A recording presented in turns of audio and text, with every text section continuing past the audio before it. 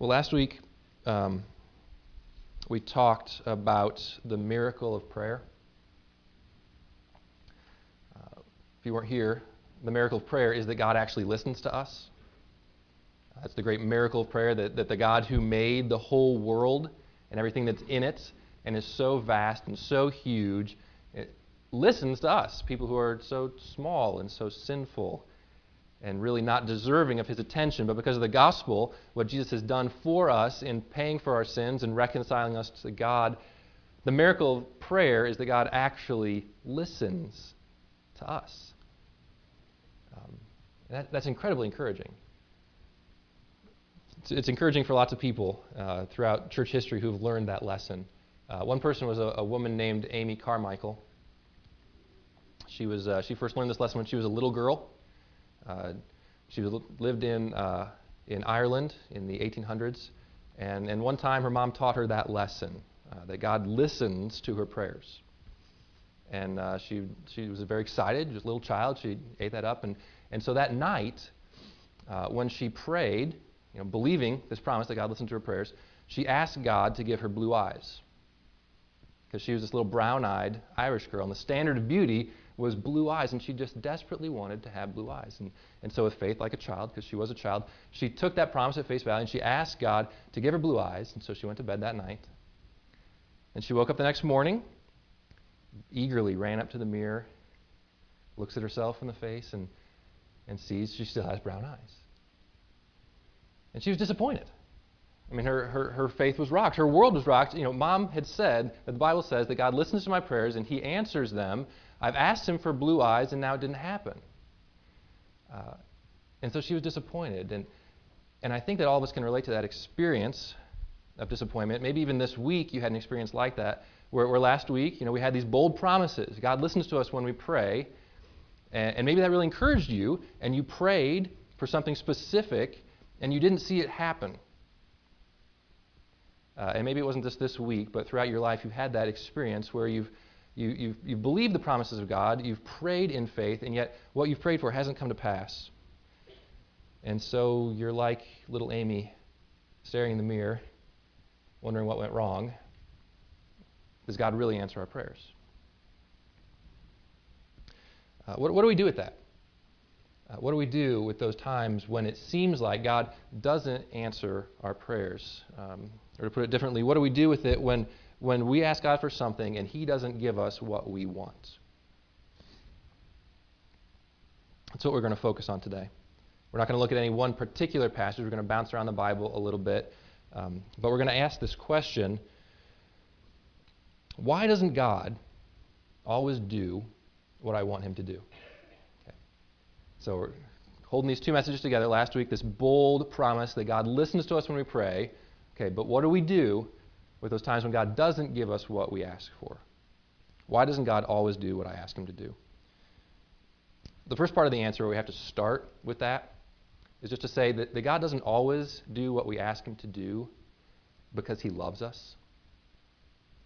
So point number one on your outline, if you're following along there, God doesn't always do what we ask him to do because he loves us. That's not the whole answer, but we got to start there. Because the basic truth is that God is our Father. He's a perfect Father who loves us. So if he's our Father, then our job is to be the children. So we come to him. We come to him with our requests. We don't filter them. We just come to him. We say, this is what I need. This is what I think I need. We just ask him for stuff. We ask him for blessing. His job is to be our perfect Father, to evaluate what we really need and to give us that. Okay? This whole message would be a lot easier if we all just had perfect fathers, but unfortunately none of us have, so we have to figure out, what does it mean for God to be a perfect Father? Well, it means that he loves us, and he doesn't always say yes to us. Sometimes out of love he'll say no, because we're asking for the wrong thing. Sometimes out of love he'll say yes. Sometimes out of love, though, he'll say wait. Got a different plan. But because he's a good father, he doesn't always say yes. Now, why would a good father ever say no? My kids wonder that sometimes. And I'm not saying I always say no for the right reasons, but God does. Why would a good father ever say no? This is point number 2 for you. He would say no sometimes because he wants to give us true joy. So this is where we start We ask this question, why doesn't God always give me what I ask of him? Well, he does that because he loves us and he wants to give us true joy. In the first area in which he wants to give us true joy is that he wants to give us the joy of God.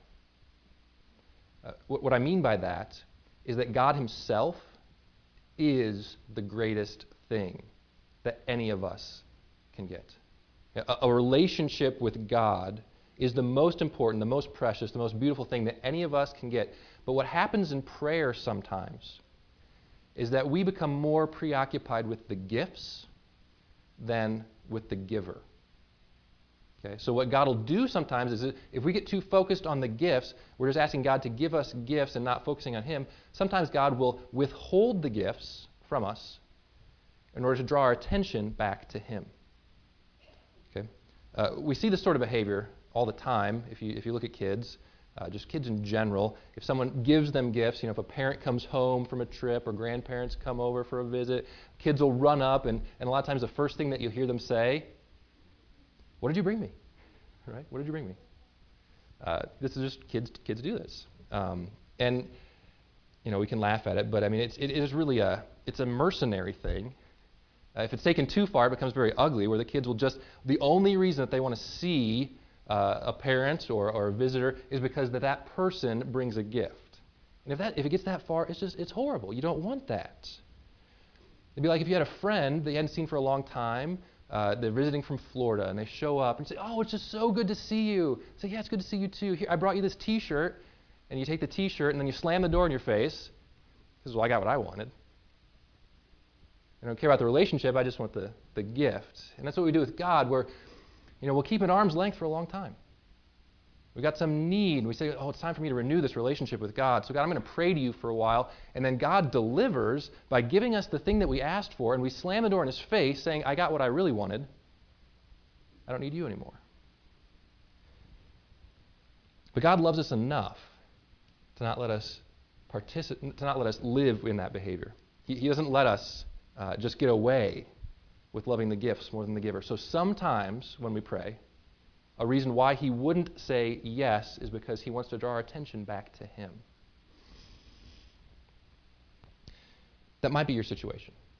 This isn't the only reason why God will say no. It might be your situation. And so one diagnostic question, I'm going to give you a few diagnostic questions today to try to figure out, is this my problem? One question that you can ask to see if this is your problem goes like this. Say, if I never get what I'm praying for right now, but I still have God, is that enough? Okay, so I'm sure all of us have something in our minds right now that either we are praying for or we should be praying for. Something that we desperately want God to come through with. Okay, and that's fine. My question to you is, if God were to never give that to you, but still you had a relationship with him, you still had him, would that be enough? If you can't say that, then that's a sign that you're probably valuing the gifts more than the giver. Okay? Because you've got God, that's not enough for you. You want something else. That's a sign that you're valuing the gifts more than the giver. So that's the diagnostic question. If that's hitting home with you, I want to point to our first scripture today. It's in Psalm 37. If you've got a pew Bible, it's on page 381. So the Bible's in the pews in front of you. Psalm 37, verse 4. If you find yourself valuing the gifts more than the giver, the prescription for you can be found in Psalm 37:4, and it's simply this: delight yourself in the Lord. Psalm 37:4 says, "Delight yourself in the Lord, and he will give you the desires of your heart." Delight yourself in the Lord. That's a prescription. So if you're valuing the gifts more than the giver, if you're not delighting in God more than all things, then that tells me that you must not even know him. That you must not really value him for who he is. If you have a dear close friend who shows up from Florida and they do happen to have a T-shirt in their hands, if you do really love them and care for them, there's no way you'd even consider taking the present from them and then slamming the door in their face. right?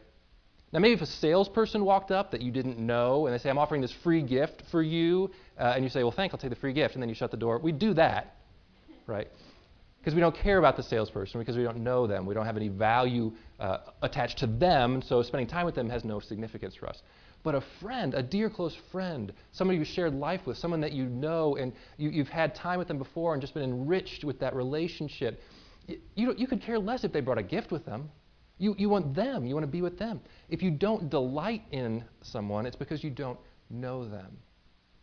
And I'm telling you, if you get to know God, you will see that He is an infinite treasure, that He is better than any friend that we've ever had, that He is full of love for us, full of comfort. Even apart from the gifts that He gives, He Himself is a treasure worth having. And then the amazing thing is that once we do that, Psalm 37 verse 4 says, you do that, you delight yourself in the Lord, then He will give you the desires of your heart. See, God's disposition towards us is one of blessing. He wants to bless us. He's a good Father, a loving Father. But He won't let you have things that will distract you from Him. So delight yourself in the Lord first. Get your predisposition towards Him to be satisfied in Him, and then He gives you the desires of your hearts. So if you find yourself not knowing God, if you say, I can't imagine delighting myself in God, how does it even happen? I don't know Him. He's more like the salesperson at the door than the close friend. Here's some things that we can do to get to know God better. One of them would be to read the Bible. This is where He tells you about Himself. It's a good way to get to know who He is. Another way would be what we're doing now, being in church, talking with other people who know God well. Someone who's walked with God longer than you, has more experience with Him. You say, well, what's He like? Tell me about His work in your life. Why do you delight in God? You can read good books. Most of all, just meditate on the gospel. Meditate on the fact that God Himself loved you so much that He gave Himself to save you. That tells you something about this kind of God. So that's the first reason why God might not be answering our prayers, because He wants us to have true joy in Him. He loves you so much, He won't let you be distracted by gifts when God Himself, the infinite treasure, is right before you. There's other reasons, though. Another reason why God might not be saying yes to your prayers right now is because He really wants to give us the joy of holiness. I'm talking about situations where sometimes God doesn't give us what we ask for because we're busy destroying ourselves with sin. This is tough love. Familiar with that concept, this idea of tough love, that God won't give us what we need to destroy ourselves. Sometimes this is a situation where a request that we're making is directly related to a sin, where we're actually asking God to give us the stuff that we need to use to commit sin. So like if we're asking God, Lord, would you please give me money so that I can feel more secure in myself? Or would you please give me money so I don't have to trust in you? Now, we might not be saying the underlying reason why we're asking for it, but it comes from sin. We're actually asking God to give us the resources that we need so that we can live a life of unfaith. Or if we're saying, God, would you please give me a successful career so that people will like me? So they'll have some sort of significance. We're asking for something, for God to give us a career so that we actually don't need to find our significance in Him. Or we say, Lord, would you please give me smart kids so that everybody thinks that I'm pretty good? Would you make my kids turn out right so that people think that I'm a good parent? That's us asking God for something, but we're asking for it from a wrong motive. All right, the passage I want you to turn to for this is in James. Again, in your pew Bibles, this is in page 813. But James chapter 4, it's in the New Testament. James chapter 4, verses 3 and 4. He says, you ask and do not receive because you ask wrongly to spend it on your passions. You adulterous people. Do you not know that friendship with the world is enmity with God? Therefore, whoever wishes to be a friend of the world makes himself an enemy of God. What James is saying is that one of the reasons why we won't get what we ask for is if we're asking God to give us the resources that we need to go commit sin. He's saying, you're asking wrongly to spend it on your passions. And he calls them adulterous people. And this is the worst kind of adultery, where you're actually asking the person that you're cheating on to fund your adultery. Asking God to provide the resources that you need to go and commit sin against him is like going up to your wife and asking her for the money that you need to rent a hotel room to meet with your mistress. Of course God's not going to answer those prayers.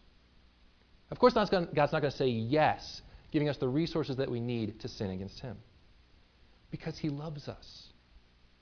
Because he doesn't want us to be able to engage in that sort of destructive behavior.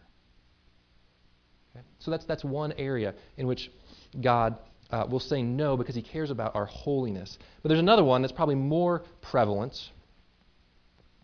This is still under point number 2 here. But another way in which God cares about our holiness is that he will deny our requests when the request is only indirectly affected by sin in our life. So this would be a situation where we might be asking for something good, something fine, that the request itself isn't bad, but there's a sin in our life that's unrelated to it that God wants to draw attention to. And so he'll focus our attention on it by saying no to this request. What would this look like? Let's say that you're praying for your neighbor to come to church. Right? Good request. Good. Let's all do that. All right? Praying for your neighbor to come to church. You pray all week. You're sincerely believing that God can do it. You're asking him. Then you go up to your neighbor on Saturday and you say, hey, would you like to come to church with me on Sunday? And they say no. Okay, that should surprise us. It doesn't surprise us because we're cynical, but it should surprise us. We've been praying that God would work in our neighbor's heart, that as we ask them to come to church, that they would come. They say no. That should be surprising, and that should cause us to engage in a process of reflection. Why would God say no to this? So you can walk through what we've talked about so far. You say, well, am I delighting in the gift more than the giver? Well, no, that's not this kind of gift. Am I asking them to come to church to satisfy some sort of sinful desire? No, that's not it. The next question you'd ask then in a situation like that is say, is there some other sin in my life, just some general unconfessed sin that God's trying to draw attention to that might be hindering my prayers? Because there's a connection in the Bible between prayer, effectiveness of prayer, and sin in your life. If you just flip a few more pages to the right, over to the book of 1 Peter. So you're in James, flip a few more pages to the right. In 1 Peter, you see one place where the Bible makes this connection between sin and effective prayer. 1 Peter chapter 3, verse 7, he's talking about the way that husbands and wives live together. 1 Peter 3, 7. Likewise, husbands, live with your wives in an understanding way, showing honor to the woman as the weaker vessel, since they are heirs with you of the grace of life, so that your prayers may not be hindered. We're not going to go into all what the whole verse means, but I want you to see this connection here. He's saying, husbands, honor your wives. Husbands, love your wives, take care of them. Be a good husband to your wife. And he says, so that your prayers may not be hindered. So somehow there's a connection between the way that I am living towards Jen and the way I'm honoring her, and the effectiveness of my prayer. And it's not just my prayers about her, but it's just a general effectiveness of prayer. There's just a connection. And it's not just about the way you live with your spouse. If you drop down a few verses to verse 12 in 1 Peter 3, he says, for the eyes of the Lord are on the righteous, and his ears are open to their prayer, but the face of the Lord is against those who do evil. Okay, so there's the general connection somehow between sin in our lives and the effectiveness of our prayers. Now, why would God do this? Okay, why would God do this? He does this because sin is destructive to us, and yet we try as hard as we can to ignore its presence in our lives. Sin, we have sin in our lives, but we're really, really good at pretending like we don't. Right? Everybody is really good at justifying themselves, of justifying their own sin, of explaining away, well, it wasn't that bad, not that big a deal. I'm basically an okay person. I don't have a problem. We can just hide it and we say, I'm all right. But we're not. We're not. We go around every day hurting other people, sinning against God, engaging in destructive behavior, and yet we're blind to it. But God, because He loves us, uses things like unanswered prayer to force us to examine ourselves and repent of destructive behavior. Okay? Is this making sense? I hope this is making sense. I know that I'm really nervous here because I know what I'm saying can go the wrong way completely, and I want to be really clear on this before we move on to another point. I know that you could hear this and you think, God will never listen to me unless I'm perfect. Okay, that's not what I'm saying. I said the opposite of that last week, and I'm continuing to say the opposite of that this week. It's not that God is waiting for you to be perfect before He'll listen to your prayers. It's that God loves you, and He wants to, over time, expose the sins in your life so that you will stop engaging in destructive behavior and experience the joy of holiness. This is the way that sanctification works. So God will identify a particular sin in your life. Say, I'm going to work on that now. We're going to focus on that for the next decade. Okay? And it says, so right now, there's this thing that you desperately need, and I want to give it to you, but more than that, I want you to experience holiness. I want you to conquer that sin. So as you're praying to God, and you're asking Him desperately for this thing, and it's not coming through, well, He's got your attention now, doesn't He? You start to ask, well, what is it? Maybe, is there some sin in my life? And then you start to look, and you face the fact that there is something that you need to work on because God loves you. So the diagnostic question for this one is just to ask, is there unconfessed sin in my life? If my prayers seem to be hindered, is there an unconfessed sin that might be hindering them? And we can use tools like the Ten Commandments. Read through the Ten Commandments. Start to ask, am I doing that one? Lord, are you putting your finger on this one? You can use tools like people who know you well and ask them, is there some big log sticking out of my eye right now that I'm just missing, that God's working on? And the prescription for that, when you identify that, repent. Repent of it. And believe the gospel. You see, God loves you, and so sometimes He's going to say no to you because He wants you to know the joy of holiness. Number 3, another reason why God might be saying no to us or wait is that He wants to give us the joy of faith. You see, sometimes God's just waiting for you to believe in Him. We're still in James here for this one. Flip back a couple pages back to James chapter 1. I want to read a passage for you that is much abused. This is a very dangerous sermon I'm giving. I hope you realize that. But we need to deal with these questions. James chapter 1, verse 5. If any of you lacks wisdom, let him ask God, who gives generously to all without reproach, and it will be given to him. But let him ask in faith with no doubting. For the one who doubts is like a wave of the sea that's driven and tossed by the wind. For that person must not suppose that he will receive anything from the Lord. He's a double-minded man, unstable in all his ways. Okay, this passage and others like it are much abused. Much abused. I hope you've never heard this, but you've probably heard this, where someone will take a passage like this and they'll say, the reason why you are not seeing an answer to your prayer is because you don't have enough faith. Anybody ever heard that one? Yeah, I think so. People say, the reason you don't have an answer to your prayer here is because you don't have enough faith. If you had more faith, if you believed more strongly, if you never had a twinge of doubt in your mind, then God would be giving you the answer to your prayer. But He's not, so obviously there's a problem with you and your faith. It's not strong enough. Don't say that to people. It's really horrible counsel because it doesn't really help them. And it increases their load because now not only do they have a problem, but it's their fault because it's their lack of faith it's causing it. I mean, it's wrong. It's just not true. It's not about how much faith you have. The issue is whether you have faith or not. Okay? It's an either or. It's not, do I have enough faith? I've got a little bit of faith, but it's not quite enough. I need to have more faith. No, that's not it. It's not whether you have enough faith. It's whether you have faith or not. There's only two options here. James says there's the person who has faith and there's a person who's double-minded. Okay? If you want, you can jump back to Hebrews chapter 11, just a few pages back to the left. These are all close together. I worked hard to make it easy for you. Hebrews chapter 11, verse 6, we get a definition of faith. What is faith? 11:6 in Hebrews. And without faith, it's impossible to please him, to please God.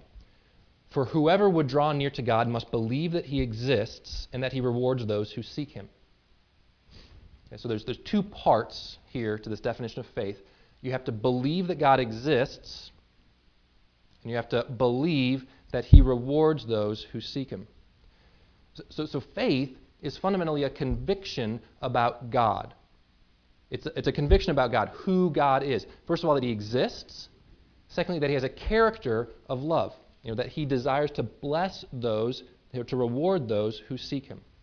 Really what this is telling us is that it's a shorthand for the gospel. To have faith is to believe the gospel, to believe that God exists, that we're separated from him, that in the person of Jesus Christ, he came to earth, he lived a perfect life for us, died an atoning death in our place, and rose from the dead, so that if we believe in him, we have our sins forgiven, we're reconciled to God, we get blessing from his as adopted children. Like this is the gospel. This is what we're supposed to believe. So if you have faith, you're someone who believes the gospel. You believe that God exists and that he blesses those who seek him. It's not complicated.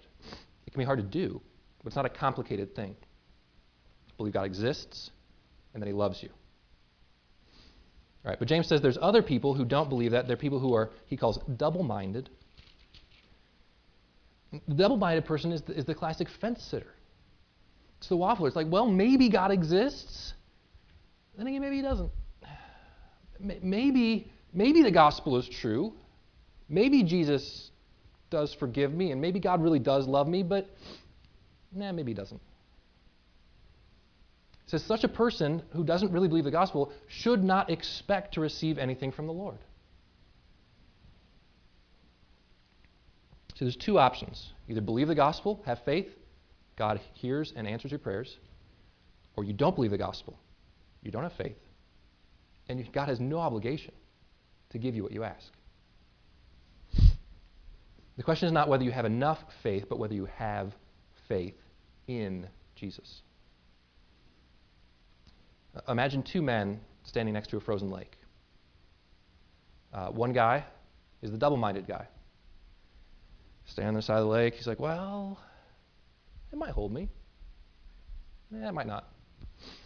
I mean, I think it's probably strong enough for me to step on, but maybe it isn't.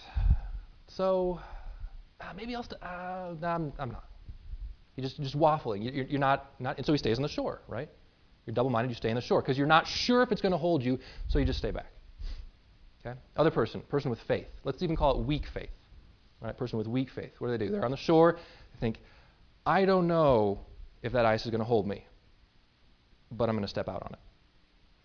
And, so and not confidently, just kind of cautiously, you're inching out on the ice, you're sitting there, you're waiting for it, you're sure it's going to crack. I'm sure this is going to crack. I'm going to fall and get wet. It's probably not going to hold me, but I'm going to step out on it. You take another step, just waiting for those creaks, for the ice to fall apart. But you're on the ice, and it's holding you. And it's not the size of your faith that's keeping you up. It's the reliability of the ice. So that's where people go wrong. They say the problem is you don't have enough faith, as if the issue was the quality of your faith in God. The issue is the reliability of the God you have faith in. And whether you have small faith in a big God or big faith in a big God, God is still big. And he still has the faithfulness and the love for you to take care of you, to answer your prayers.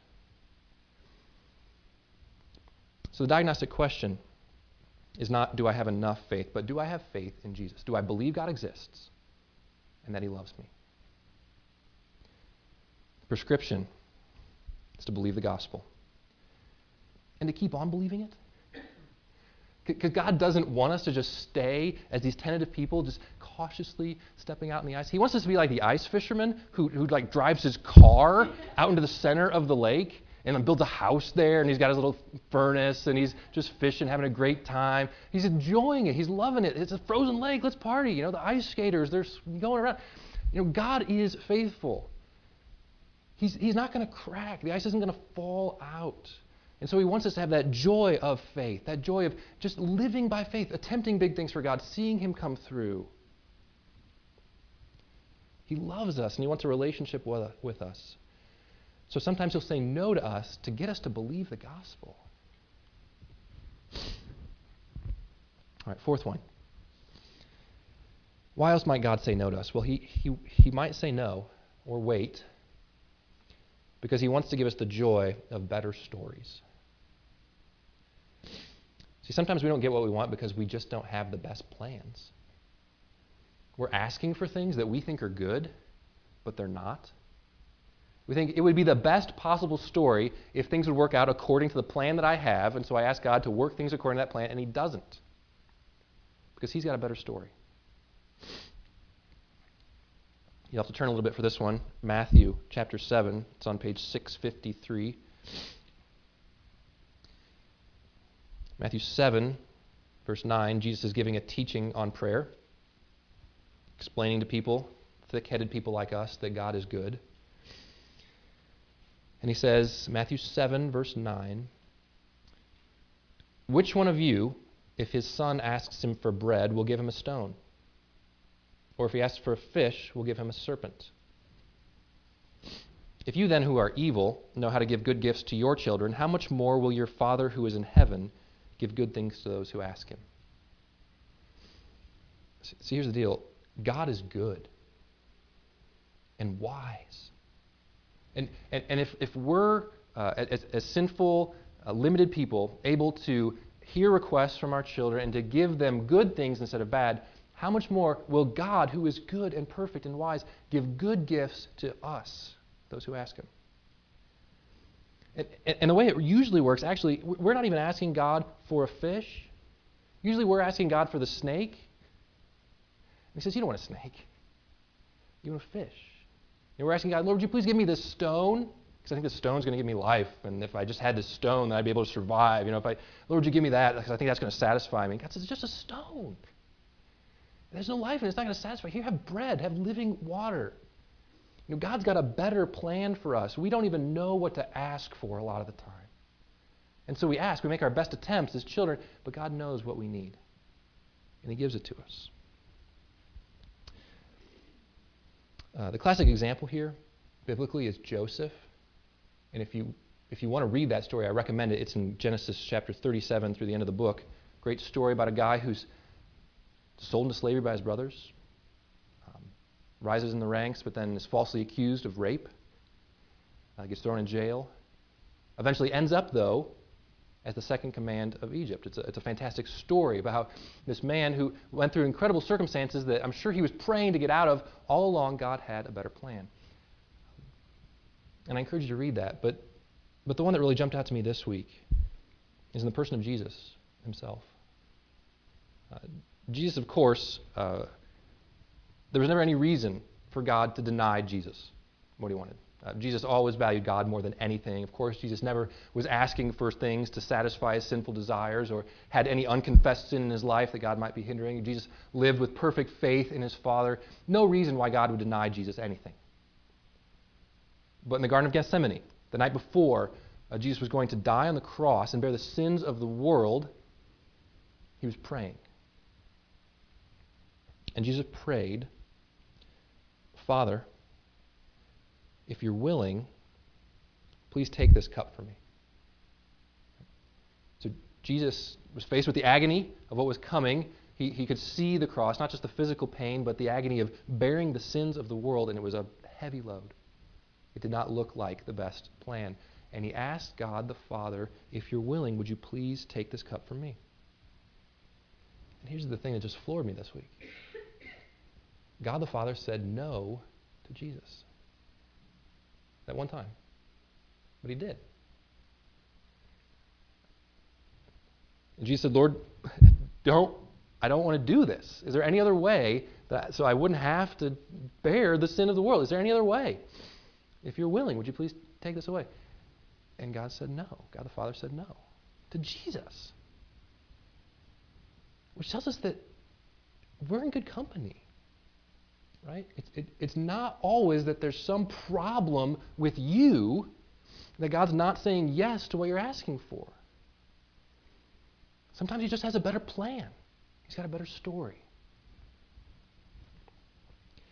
And Jesus also in the Garden of Gethsemane teaches how to respond when God says no, because he said, "Not my will, but yours be done," submitting in faith to the darkness of the cross. And at the end of it came the dawn of the resurrection. So that might be where we are right now, you, me, just in that place where we ask those diagnostic questions. We say, I honestly can't think of other reasons why God might be saying no to this thing I'm asking for right now. And we're saying, Lord, if you're willing, would you please deliver us from this situation? And then it takes faith, but you just say, "Not my will, but yours be done." Lord, I believe that you are good. I believe that you're wise. We wait patiently. We trust God's goodness, and we pay attention because he's doing something. He's doing something. He's doing something good. Amy Carmichael, that little girl who prayed for blue eyes, she grew up to become a missionary. She went to India. And when she was there doing her evangelism, she realized that there were a number of young girls who were being kidnapped or sold into slavery, into the Hindu temples. And the prostitution was involved, just a horrific thing. And so she felt compelled to do something about it, but she couldn't just kind of go marching in there. She had to literally steal them away. It had to be covert. And so she would dye her skin with coffee to be darker, like the Indians. And she would wear the traditional dress, and she actually did. She would go into these temples, and she would steal these young girls out of slavery and liberate them. But this would never have happened if she had blue eyes. It was before colored contact lenses. She couldn't have done it. Blue eyes on an Indian woman would have stood out like a billboard saying something suspicious is going on here, but God had a plan for her. She never, as a 4 or 5-year-old, could have imagined that the color of her eyes would have any lasting significance for her. And she had faith that God had a plan, and he did. And that might seem like a distant example. It might even seem like a trivial example to you. I want to commend to you guys, in this room, there are thousands of examples like this. I'm speaking to you today biblically. I'm only 29 years old. I'm searching the Bible to figure out what is it that God has revealed to us in his word.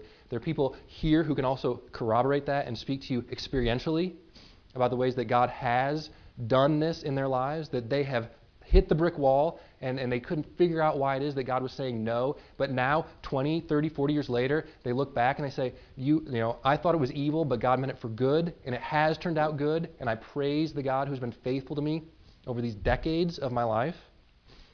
So I want to tell you, if you're at a point right now where you just can't see the light and you feel like all there is darkness and God is not hearing me, I want you to talk to somebody. Just start asking that question. How has God been good to you? How have you been surprised by God in your life? Can you help me here? Because I'm just feeling down. I'm feeling like he's never going to listen. See, guys, God loves you. I don't think I can say that enough. God loves you. He loves you. He loves you, and he wants to give you true joy. He wants you to love him and enjoy him more than anything. He wants you to be holy and be free from the destructive effects of sin. He wants you to have true faith in him and experience that liberating experience of just being that ice fisherman out and just enjoying the ice, enjoying life as he provides for you. And he wants you to have the best story. So keep praying. Keep praying. God loves you, and if he's not giving you what you ask for, you can be confident that he's giving you something better. Let's pray. Father, this is a challenge and a comfort all in one. Lord, would you show us ways in which our own lives we are missing what you have for us? That if our prayers are not being answered the way that we ask, that we would look at our own lives, that we would dare to examine ourselves and repent of sin and really trust in you. At the same time, Lord, for those of us who are in that place where it's just that you've got a better plan and we don't see it, please bring us out of the darkness soon. Encourage us with the testimonies of your word and the testimonies of others, and let us be, down the road, testimonies for those who have yet to come. That we could be examples to coming generations and say to them, the Lord has been faithful to me. In the midst of your dark time, he will be faithful to you. Father, strengthen us this week, and please answer our prayers. Please respond and give us what we need and what is good.